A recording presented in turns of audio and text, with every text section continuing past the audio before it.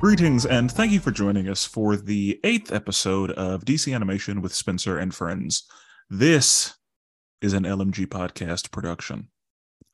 Today, I am joined by a dear friend. David Williams. If you've listened to the main podcast, you have probably heard David's voice before. He has guest appeared on a few episodes, so if you keep up with us, then David should be familiar to you.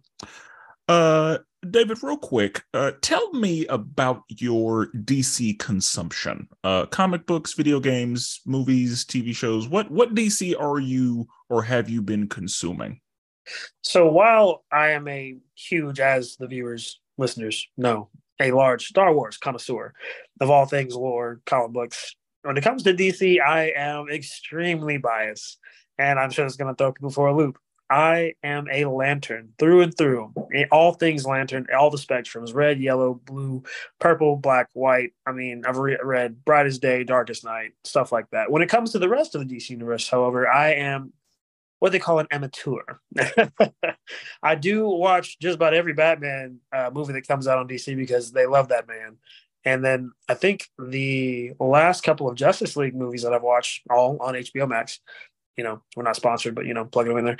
On HBO Max, just about every Justice League movie that comes out. I think there's one that I saw that, I guess, Flash was back in time, the 1950s or something like that. But as far as, my actual consumption, that's about the extent of it. Anything that's been out, I mean, I have seen all of the Justice League animated series and the Justice League Unlimited animated series as well. Shout out to LLP. We definitely watch every episode there is to watch on that and talk about it all the time. So that's about as far as I go. Once upon a time, I did have a DC encyclopedia with every hero and villain that spanned the universe at that moment. Obviously, this is before the New 52. But yeah, I think from childhood growing up, that's pretty much all I got. What about you? Me and Bruce, we go way back to Year of Our Lord 1992. For Batman the Animated Series, and pretty much anything that DC has put out as far as visual media since. So I've watched all of that. Batman the Animated Series, Superman, Justice League Unlimited, Young Justice, Teen Titans, all of the shows. And I've seen all of the movies that I'm discussing on this podcast, but I've discussed DC animation, but I haven't talked about DC animation. I'm always like, DC animation's great, but we're talking about it now. And DC animation has such quality that I've dedicated a podcast to it because it's so good. I have read a bunch of random stories here and there. I've actually started reading a lot of the comic books on which these movies are based. And so my DC knowledge, I don't want to call it expansive by any means, but I know just a bunch of stuff here and there through my consumption of, DC, mostly movies and shows, but also some comic books and some video game things. That makes sense. So, first, I appreciate you for joining us on this journey through DC animation. Anytime, every time. Today's film is Batman Under the Red Hood, released July 7th, 2010. The comic book on which this movie is based is Batman Under the Hood. I'm going to read a synopsis in my own words, and then David and I, we're just going to get in there. Sounds good. So, we open with the Joker beating Robin with a crowbar. Batman is on his way, but unfortunately, he doesn't make it in time. The building explodes and Batman finds Robin's body. In Gotham, 5 years later, there's a meeting with the Gotham crime lords, and they are trying to figure out who set up the meeting. And so, unable to be shot because he has the high ground, a man in a red mask explains that he's the one who set up the meeting and he will be taking over the underground operation. To make sure that they understand how serious he is, he gifts them with the heads of their lieutenants. Batman is chasing down some criminals, and they come across a Mazo. Batman begins fighting, and Nightwing comes to help. The men that they were chasing say that they were working for the Red Hood, and they are promptly sniped for snitching. Batman finds Red Hood, and the chase begins. They end up in the chemical factory that ended up creating the Joker. Red Hood lights the place up and escapes. Batman and Nightwing go to the prison to visit the Joker, the original Red Hood. Joker starts talking shit, and Batman almost chokes him out. But, of course, the Joker wasn't behind it, so they leave. Black Mask is pissed because of what happened to Amazo, and Black Mask wants Red Hood dead. And while going over the next shipment, both Batman and Red Hood are listening in. So, of course, they both show up to interrupt the operation, and Batman and Nightwing begin the chase with Red Hood once again. His level of skill has them wondering who it could possibly be, and after some quick sound mixing, Batman figures out who the Red Hood is. And it's none other than Jason. Black Mask is even more pissed now, so he starts attacking Red Hood's operations, coming after the people that Red Hood promised to protect. Red Hood is then attacked by some mercenaries, and Batman shows up, and they get to work. Red Hood kills one of them, and the lecture begins, and of course, Batman tests some blood from the crime scene just to make sure that it's officially who he thinks it is, and it's a match. It's definitely Jason. So Black Mask gets his office blown up by Red Hood, so he decides to reluctantly make a deal with the Joker. Batman digs up Jason's body to see that it's just a body double, and he goes to the man responsible. The Joker and Black Mask are able to come to an agreement, and Batman shows up to visit Mr. Ra's al Ghul. Ra's then explains that he hired the Joker, but didn't take into consideration how crazy the Joker is. So when the Joker killed Jason, Ra's wanted to use the Lazarus Pit to revive him. That came with some side effects. So back in Gotham, the Joker is causing a ruckus, and the Red Hood appears. He explains that it was his plan the entire time to get the Joker out so that they could face off. Red Hood begins beating the Joker with a crowbar, then Batman and Red Hood begin their fight. They end up back in the room where Jason is holding the Joker, and Jason's issue is, why the fuck did you let the Joker live after what he did? And Jason tries to make Batman kill either the Joker or him, but of course, that doesn't work. The building blows up, the criminals are arrested, and we don't know what happened to Jason. Credits. So, David, what'd you think of the movie? Honestly, of all the side character, and I use that very lightly because it's still a Robin we're talking about. And of all the side character DC movies I've seen, I think this is the most well written. It's one of the most balanced movies I think I've seen as just like a movie connoisseur. I think that DC animation, like you said, just does not miss. And this is a prime example of why.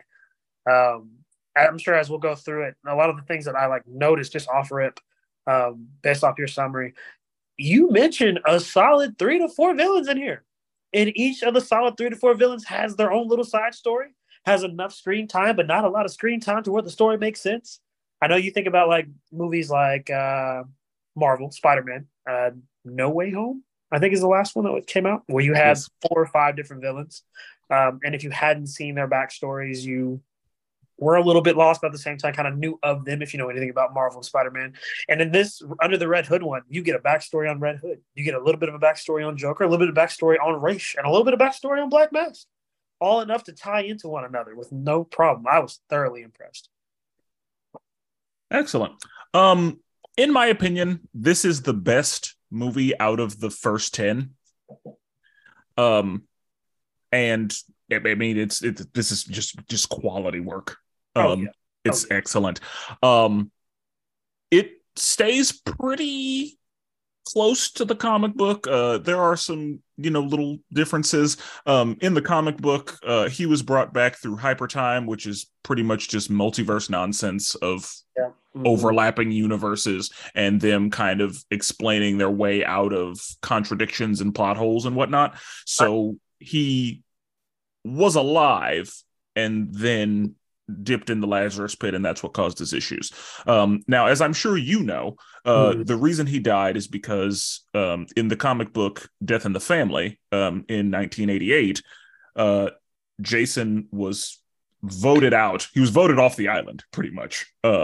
They let the people decide, does he live or does he die? And more people wanted him to die than live, and so that's why he died. And so we don't see Jason Was he between beaten to death? Yeah.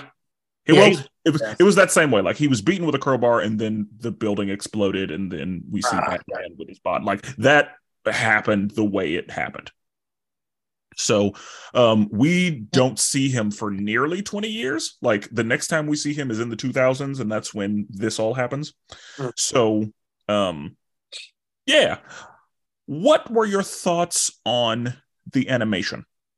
So you mentioned this earlier, and it completely slipped my mind when I was talking about my things that I've watched. I've seen every episode of Teen Titans. Not Teen Titans Go, but we all know what I'm talking about. That The OG. Teen Titans, Slade, Red X, like those Teen Titans. The OG.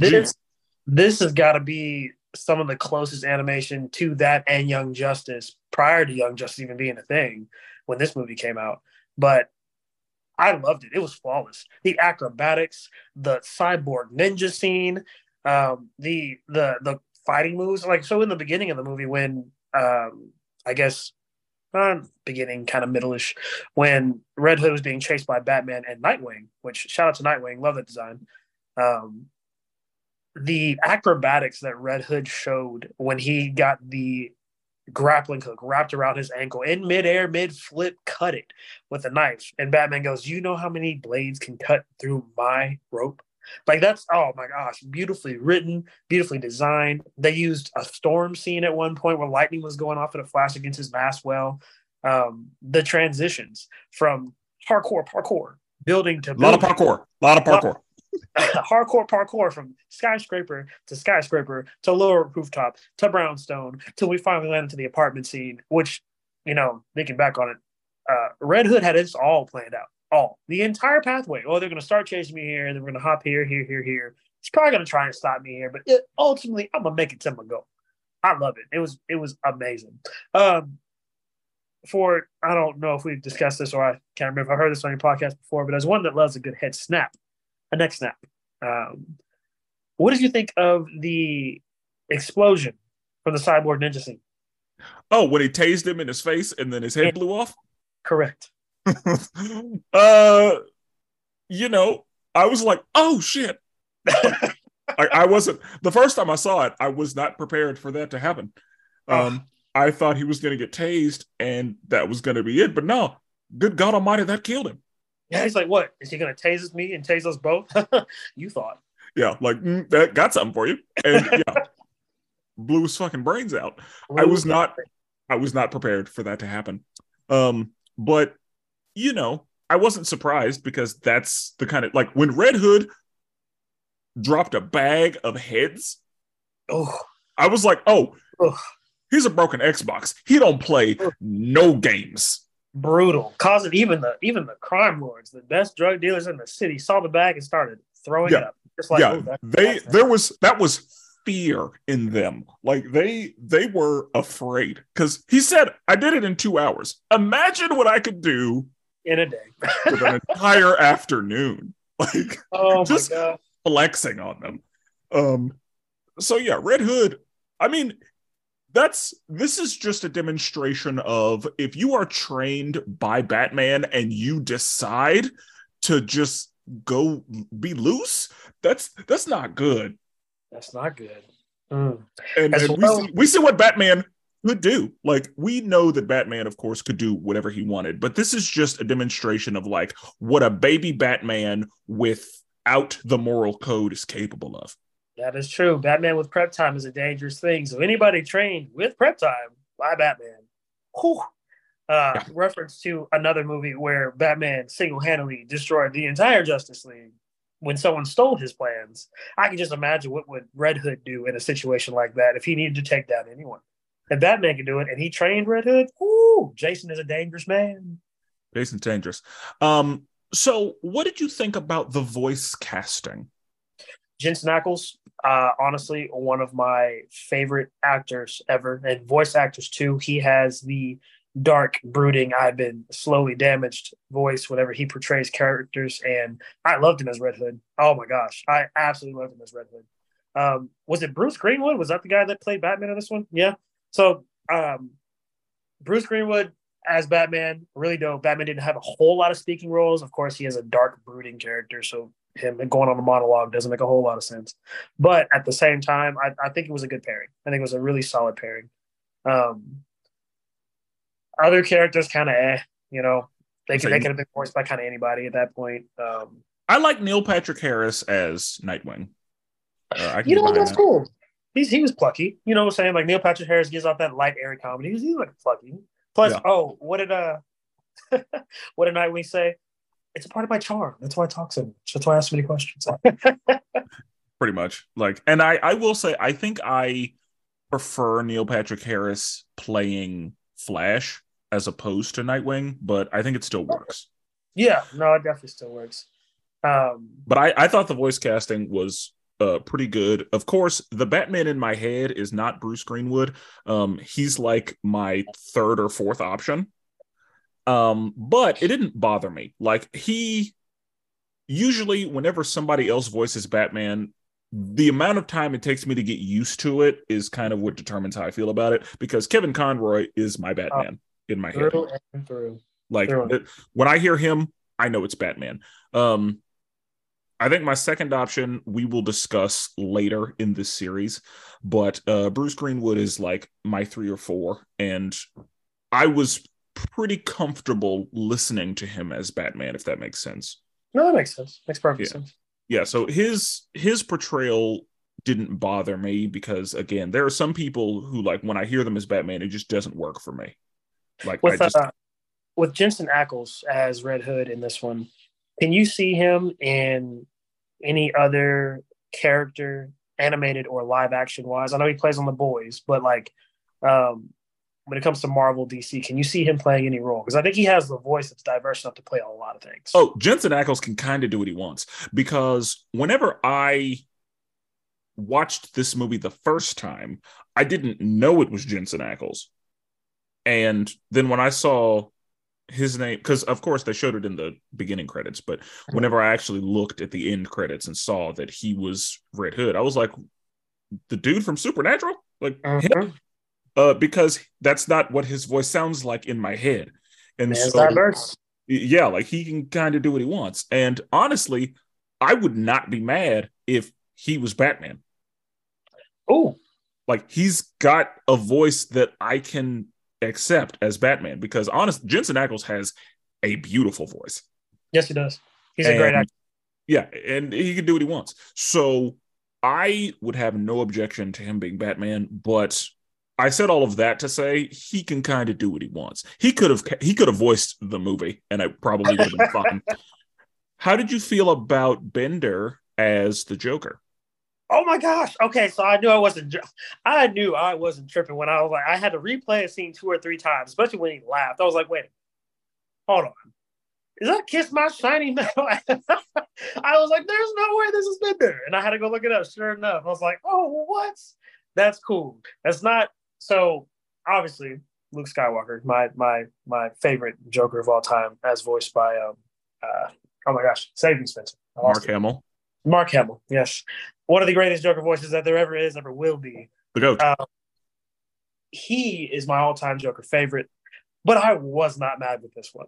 I think when it comes to the voicing of these different Jokers, you kind of get a different personality. Like if you look at I don't know if you call it the Joker verse, all these different Jokers and how they've been playing their different personalities and different portrayals. Obviously, that's a director's choice on which way they go. But the voices kind of carry that. So this one, he didn't strike me as the crown prince of crime. in this movie. He struck me as the sadistic serial killer that all he's good for is brutally murdering a lot of people in a short amount of time. And maybe hot take, maybe not a hot take. Joker is just as smart as Batman, Oh if not yeah, smarter. And I that's would a agree. scary thought. And okay, yeah, that's the thing that a lot of people I think don't understand about the Joker is that there are many different versions of the Joker and how the Joker can be portrayed. And that's why the whole comparing, if we're just looking at live action Jokers, for example, that's why the comparison game is a little difficult because what the Joker that Jack Nicholson played was not the same Joker that Heath Ledger played, and that was Right. not the same Joker that Jared Leto played. And so, like, the whole Clown Prince of Crime is that speaks to a very specific Joker, whereas there are some Jokers that are not worried about, being a mob boss and that are not worried about crime itself, but that are just unfucking hinged. And their goal is just to break the bat. And pretty much because in this movie, the Joker was like, I'm the one who's gonna win. Like he was a crazy man because and that's so funny to me. This is not the movie that made me realize it. We're going to discuss the movie that made me realize it later, but like watching it a second time and being aware of it at this point, it was so funny to me that the villains that hired the Joker didn't understand what they were getting themselves into. Both Like, of them. Both yeah, of them. because Black Mask and Ra's al Ghul. Black Mask, I understand him not having that understanding, but Raish, I figured Raish knew what this was. How many centuries did that man brag that he was alive for? Raish had been walking the earth for at least four. 4 centuries. So At you have least. over 400 years of understanding humans, and you meet the Joker and don't understand him. Matt. Oh, come on, man. And Raish, I underestimated his level of sanity. He got me. And I was like, what do you mean he got you? Like, how did he makes it real clear. He Like, I said, don't.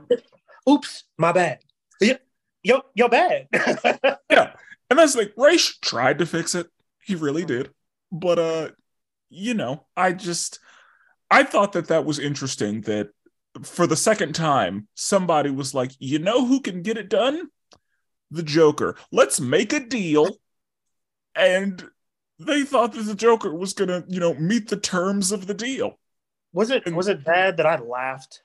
Like I actually had a legit chuckle when he opened the van on the bridge scene to draw out Red Hood, and inside the van were not only the Red Hood's crime bosses, but Black Mask himself.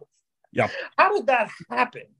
I don't understand. Like, I understand the Joker is very good at what he does. He can take a tiny distraction and destroy a whole city with it. But I But mean, the fact that in the room, the Joker was like, can I get some water, please? And then shot everyone. everyone. All of them. Bow, bow, bow, bow. And then said to Black Mask, like, we're gonna need some guys. Not these guys. Not these guys. They're kind of dead. But we're Some gonna other guys. in Yeah. a big. And so that should have let Black Mask know what he was doing. Like Black Mask should have been like, you know what? I'll call you. And That would have been a then better bet for him. left it alone because like that, no, that's a crazy person. I mean, we knew that, but I just thought that it was really funny that both of these villains went to the Joker thinking that they could strike up a deal and that he would, be cooperative. And no, but for Black Mask, I get it because Black Mask probably figured there's only one person crazy enough to get it done because he has seen how efficient and capable Red Hood is. Like he sent those 4 mercenaries and they couldn't get it done. So Black Mask was desperate. So I understand how Black Mask got here, but Raish really, I was like, I don't know that Raish would have made that decision. See, and this is also a different race we're talking about too. So, for those that don't know, Ra's al Ghul, the second quote unquote immortal person in the DC universe, and that's a villain that we've been seeing thus far. Um, he takes on a lot of different roles, and in this movie specifically, especially in the beginning of the movie when we go and have a flashback, he was just trying to destroy the economy of Europe. Yep. That's a different type of race. Race is also the master of the League of Assassins, and while he does do political assassinations, Ra's al Ghul's other multiverse versions has not tried to just flatly destroy a whole continent's economy. Like that was a new one for me. That's another small detail I paid attention to that I was like, huh, interesting. When he's fighting Batman, it's typically for like art or rare artifacts that give him more power, or trying to defend the Lazarus Pit, or Or trying to trying to recruit Batman to or to take over. recruit Batman. Yes. So when you have, or like, sneakily try to like send his daughter his way, you know what I'm saying? Like Damien got here one way or the other. But Yeah. those type of strategic moves by Rich I'm used to. But as a strictly, I just want to destroy Europe's economy. And I thought the Joker would be a good distraction. That's kind of like, oh man, let's use a nuke to blow up a small town, because that's exactly how it turned out. Well, and I mean, he wasn't wrong in that the Joker would distract Batman, but I mean, I think this didn't surprise me as far as what Ra's does, because when I think of, I guess for people that are not very familiar with the DC universe, but that are somewhat familiar with the MCU, the League of Assassins is kind of the Ten Rings. So Yes. we see with the Ten Rings, there's a man who has lived forever, and he has toppled governments and just taken over and spent his time just being a conqueror. And the League of Shadows and Raish kind of work in that same way, in that he is a man who is effectively immortal. He's been here for a very long time. He runs a shadowy organization that is pulling strings behind the scenes and that can make a lot of political moves and that can hold a lot of power from an invisible place, from behind a curtain that you don't know is there. And so, with that being the case, Raish trying to topple a government sounded about right to me. Okay. Now, another character that, in this version of taking over governments and ultimately destroying them, we have Vandal Savage. Now, we don't see him in this movie. Oh, my nigga, Vandal Savage. I love Vandal Savage. And I'm going to talk about Vandal Savage later. Don't you worry.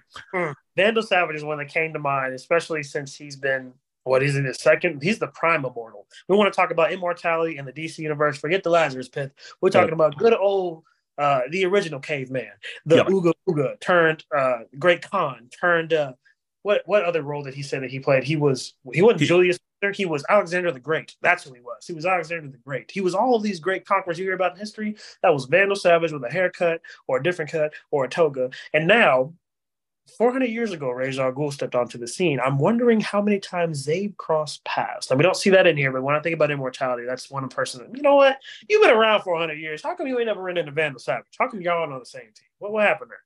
Yeah, Vandal Savage is the immortal. Like, because Raish needs the Lazarus Pit. Vandal Savage doesn't. Vandal Savage is just immortal.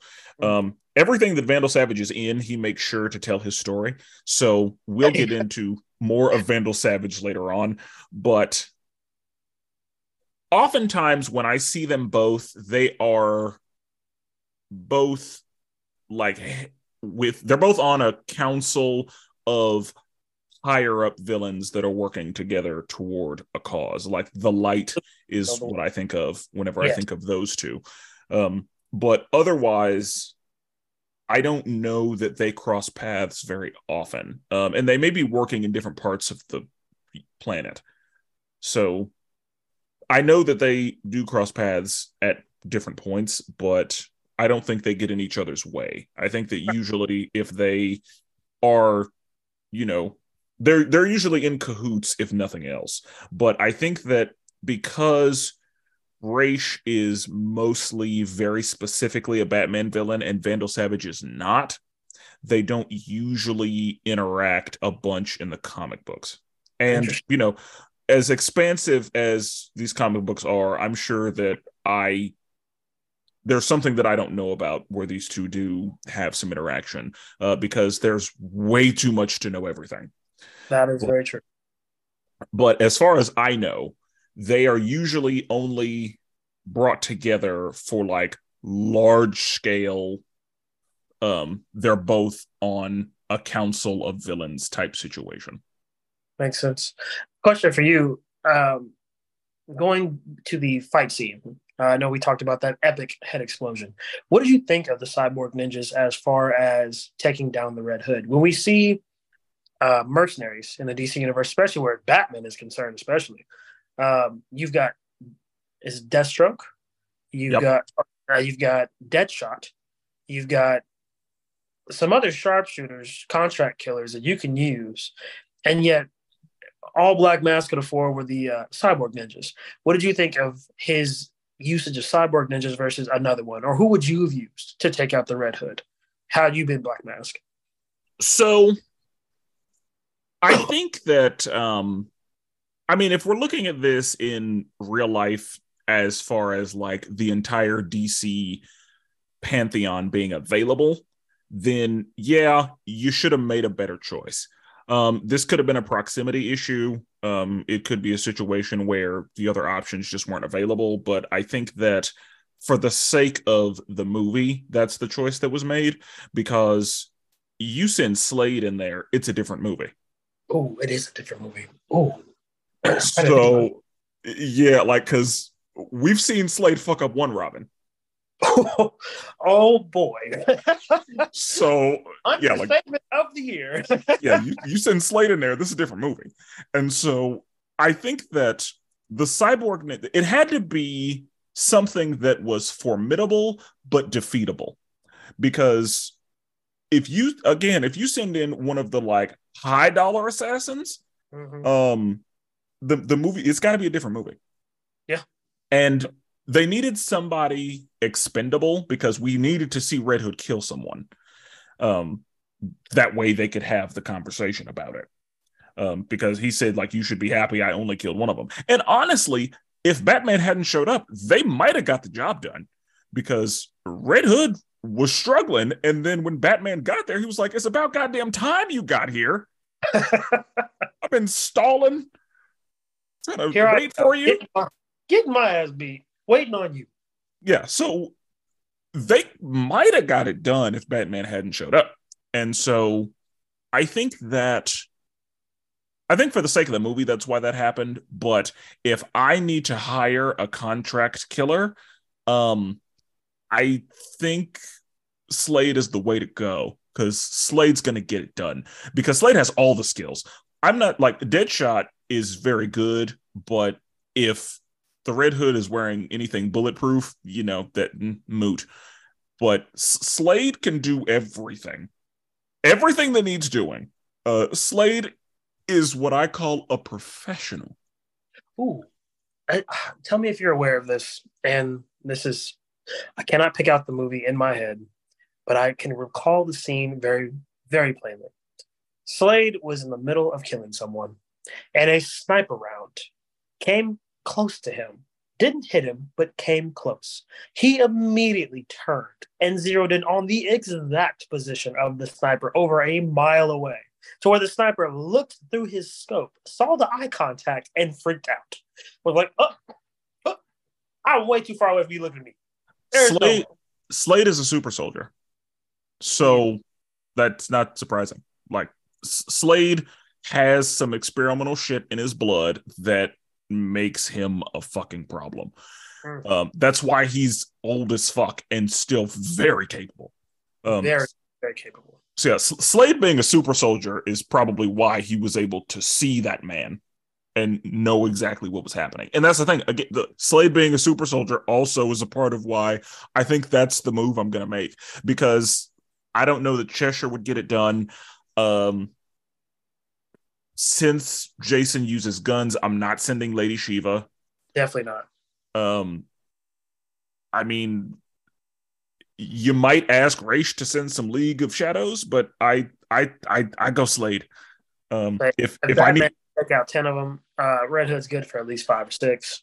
yeah. So I think the choice to use those mercenaries was just we need some nameless faces that are expendable, but that would be formidable. So we need a good fight scene. We need somebody that Jason can kill, and we need like a believable situation where it's like, okay, is he in danger? Like, would this group of mercenaries actually be able to get it done? And had Batman not showed up, they might have. So yeah, and I mean that's a pretty standard formula that we see with the DC. Like we'll see, um, I guess, a group of very capable fighters who have very different styles. We'll see a big, large bruiser. We'll see somebody that's got like a long range ability. We'll see somebody that's very skilled hand to hand, and we'll see somebody that's like weird and like fights on all fours and is like fast and shit. That's and I don't know if that's exactly what we saw here, like those four archetypes, but generally it's something to that effect. We see that in multiple situations. And so I, when I saw them, I was like, yep, this is the standard package of mercenaries, and that's fine. I'm good with that because, you know, again, the fight choreography in this movie was very good. Oh, Not only the fight choreography, but all of the choreography, all of the action scenes, all of the chase scenes, like everything that was going on was very well done. And again, of the first 10 DC animated movies, this is the best one in my opinion. So it doesn't surprise me. But yeah. So are you familiar with Amazo at all? I am. I am a huge fan of Amazo. Um, Honestly, the Amazo that we got in this movie, while great, wasn't the Amazo that I'm used to. Because the Amazo Correct? I'm used to, Batman is calling the Justice League. Yeah. He's not taking Amazo one on one. That's Batman Batman is not going to fight Amazo because whenever they were punching and kicking Amazo, I was like, what the fuck is going on? Like, Amazo is a robot. he I doesn't don't, feel pain.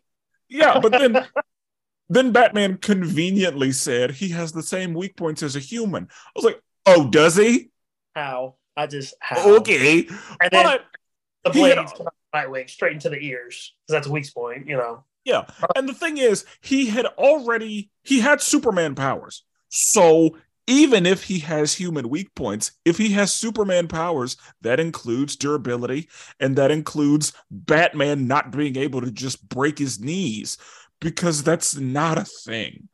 Yes, it's absolutely not a thing. I think the last time I recall seeing Amazo was when he actually fought Superman, and Superman was in trouble. Superman was not, he was taking them hits and not getting back up. He was taking them hits and being like, okay, ouch. That Yeah, kind of hurt. this doesn't feel good at all. So much so, didn't they have to like hide different members from Amazo just so he wouldn't get their powers? That's one of the things that they tried to do. If you're talking about in Justice League, yeah, they said Superman, do not come. Martian Manhunter, do not come. Because if he takes your powers, there's nothing we can do. There's So nothing. don't show up. And I remember seeing Amazo in Young Justice, and that version of Amazo would like call out whose powers he was using at any given time.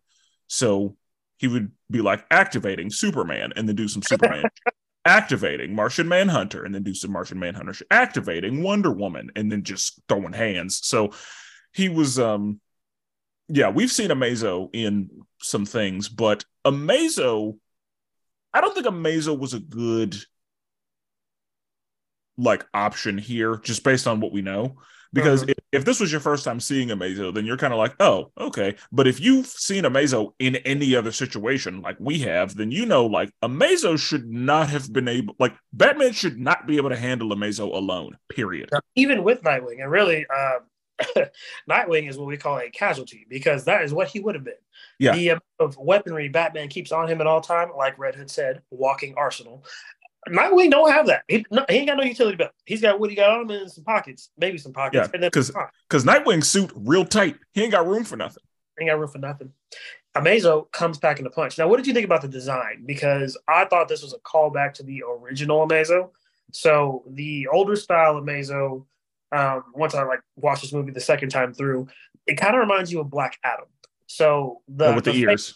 the pointed ears, if you look at the original Mazo and the character design of him, he's wearing green, he's got red hair, which that doesn't make any sense, but his ears are pointed.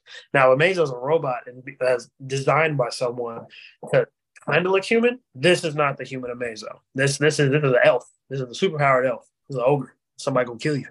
Well, I think that usually when I think of Amazo, he usually has pointy ears because Amazo in the Justice League show, he was just a gold clad body.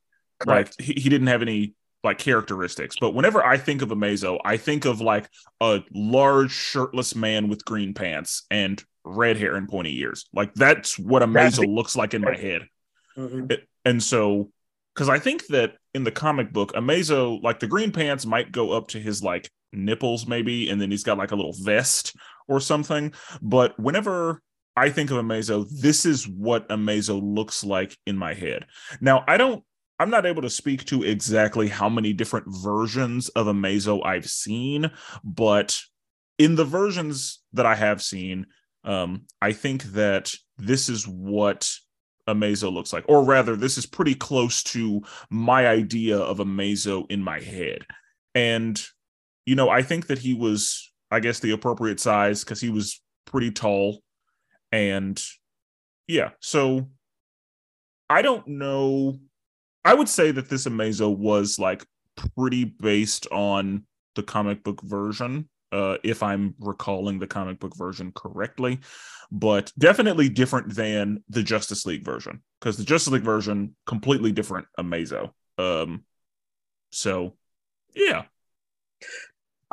Honestly, one of the main things when introducing Amazo, like him being curled up in the box, the three random goons, which I do want to ask you a question about these goons that you see throughout this entirety of the movie.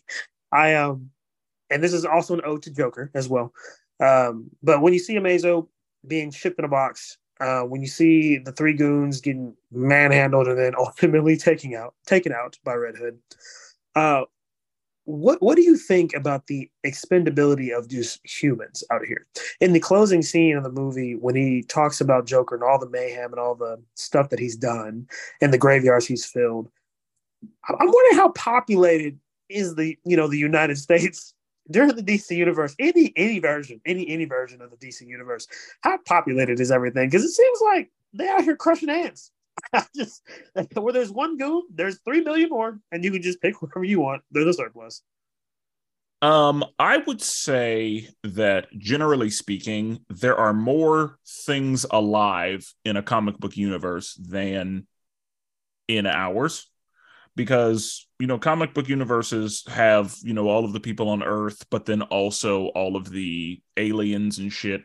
So, I mean, even if we took just every person on Earth. So let's say DC has the same number of regular humans on Earth that we do. Then you add in all of the aliens that have visited, and then you add in all of the metahumans that have been created or that have become metahuman through whatever happened. You bring up the fact that sometimes people don't die. They die and they come back, or they never truly die. And so I would say that the DC Earth is likely more populated than ours. And I think that when you live in a world where people and things have that capability, then yeah, there are a lot of people who don't make it. Because I remember on one episode of the main podcast, one of the questions that I was asked was, would I rather be a random citizen in Gotham or one of Joker's henchmen? Oh my gosh. There's no good answer. There's no good answer there. Yeah, because, and I said I'd rather be a random citizen in Gotham because while in Gotham, it's likely that something may happen to me. With the Joker, it's a guarantee. That's true. Because I can't be led by that crazy man. Because even if we look at things that everybody has seen, so let's look at The Dark Knight, for example. We see the Joker's henchmen killing each other. Oh my gosh, they do. And then eventually the Joker is like, he shoots him and he's like, yeah, This was the plan the whole time. Wow. No loose ends. And Oh, so, if anybody has questions about what life is like as a Joker henchman, there you go. And and that's the thing. There, most people, I would assume that DC is like real life in that most people who end up in a gang, that wasn't Plan A. They found themselves on hard times, or they were easily susceptible, or they came into some money and was like, this is the move. Because I would imagine that financially these henchmen are doing very well. And so I know how? that I wouldn't want to be a henchman, because if Batman is lurking, I don't want to accidentally catch myself in that situation. I don't know if it's Justice League or Justice League Unlimited or Batman animated series, but as a Batman connoisseur, I'm pretty sure you're familiar with the scene, and this kind of describes how henchmen view Batman. There was a specific scene where these two henchmen were guarding a room, and one of the henchmen walks away. The other one takes a peek inside the room, sees the guy he's guarding, is okay with it. Next thing you know, he hears some noise, turns the corner again, sees Batman. They make eye contact. And instead of going in the room, he just turns right around.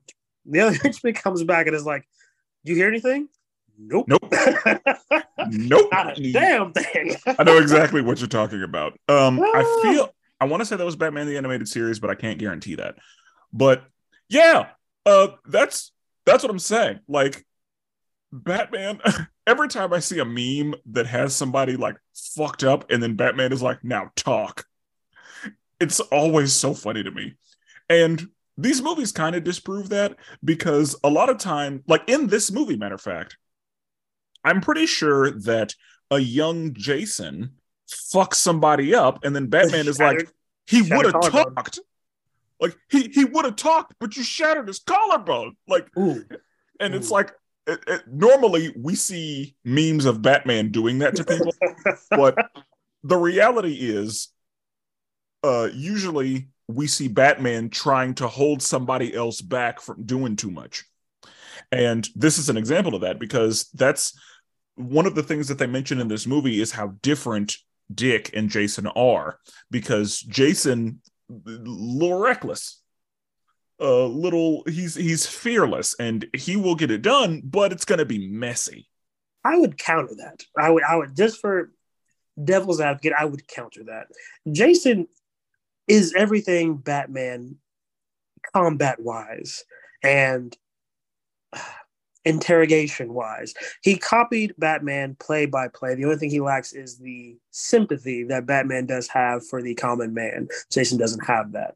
And the reason I would only counter that is because, yes, Batman did get on to Jason in the movie for shattering the man's collarbone and sitting him in the shock. Yeah. Essentially, what Batman told him is it's okay to beat up the other two and break their collarbones. But the third one, the guy we need the information from, you got to be strategic with it. Now, at the same time, if you fast forward in the movie, Joker says something straight to Batman when they visit him in Arkham with Nightwing. He says, "Are you going to put me in another full body cast?" I don't know if you remember that, but I remember that clear as day. So I was like, oh, wait a minute. Time out. Jason can't shatter a collarbone, but you can put the Joker in a full body cast and put him in Arkham. It's the Joker, though. You're not wrong, because the way I'm seeing it, to your point, I think that Jason is much closer to an early Batman, There we go. because we have a Batman now who has, honed his skills and has better tactics. But I think that like a year one, year two Batman would have broken some collarbones, and Oh, then yeah. like would have broken a man's jaw and then been like, all right, what's the info? What do you got for me? You're Yeah. gonna sound like Arnold. Yeah. So I think that we have the luxury of seeing an older, more seasoned Batman who has been in the trenches for a while. And Jason is the youth and exuberance and excitement, but also brashness that we may have seen from an earlier Batman. But yeah, I mean, I think that even with that, as far as temperament goes, Jason, that wasn't going to wear off of Jason. Like an old man Jason is still going to be breaking collarbones Oh, because, easy. and that's the thing. One of the things that he mentions was that, like, do you think the Lazarus Pit made me crazy, or do you think this is just who I've been the entire time? Because I think that's what you're afraid of. I think you're afraid that this is just me, and that because I'm this way, you failed because you don't really know if the Lazarus Pit is the reason I'm going in like this. And that's a completely fair statement. Because, like we said earlier, or like the movie points out earlier, if he hadn't had picked him up off the street, he would have been a problem. That's Batman's own words. He Yep. would have been a problem had I not taken him in. Now, ironically, you made him a problem, even more so. So what you did was you took a regular, everyday, could have been criminal, and made him a overpowered, everyday criminal. Because, and I think this is in the New 52. Just a segue from one to the other. In the New 52, Nightwing is doing the opposite of what Jason is doing in this movie. In this movie, Jason basically says, "You guys are all getting paid or paying a Black Mask and taking a small cut. I'm gonna give you a bigger cut, but I'm in charge. I'm gonna fix Gotham from the crime level because clearly the outside in Batman's approach does not work. You guys still exist, so I'm just gonna be in charge and curtail what you do. No kids, no schools, no playgrounds. If I see you there, you're dead." And Yeah, because Jason figures like you can't stop crime, you just have to control it, and that's what Jason did. Now, Nightwing in the New 52, if anybody's familiar with that, Nightwing inherits billions from Alfred, and he fixes Gotham in a different way, opening up centers, giving people jobs, stuff like that. I think every member of the Bat family put in a position of power is going to do things a different way. I think Jason does his beautifully, honestly. I think if you're going to control crime, this is the exact way to do it. Make those puppets dance because they don't respond to nothing else but fear. That's it. If you think if I can make you believe that I can touch you at any point in time, hell yeah, you're going to do what I say. And that was kind of Jason's point, was like, Bruce, the way you're doing it isn't working. I have controlled it. Like I have made this relatively peaceful. And the only reason it's not is because Black Mask won't shut the fuck up. But I will shut him the fuck up. Like, and then we'll be fine. By peace agreement or body bag, there will be peace in Gotham. I mean, he did say the greatest detective while behind his computer with Alfred in the background. Crime is down. Yep. The trafficking has not stopped, but crime overall is down. Yeah, because everybody's cooperating. Because they figure, no, we still gonna do crime. And, we trust and believe that Red Hood is a better boss because he kind of leaves us alone if we don't break any rules. And we know that he will protect us because we've seen what he can do with 2 hours. So, David, scale of 1 to 10. Because of the choreography of the fight scenes, the excellent play of incorporating multiple villains without overshadowing a single one, hitting on all key notes while doing backstory at the same time, and tapping on Batman's key weakness, his bat guilt, his bat guilt, as we see over and over again. I give this a solid 9.7. On my scale of DC anime movies, this is a 9.7. Top to bottom, could watch it 5-6 times over and still get something different almost every single time. Okay. Yeah, as far as the DC animated movies that I've seen are concerned, I'm giving this an 8.5.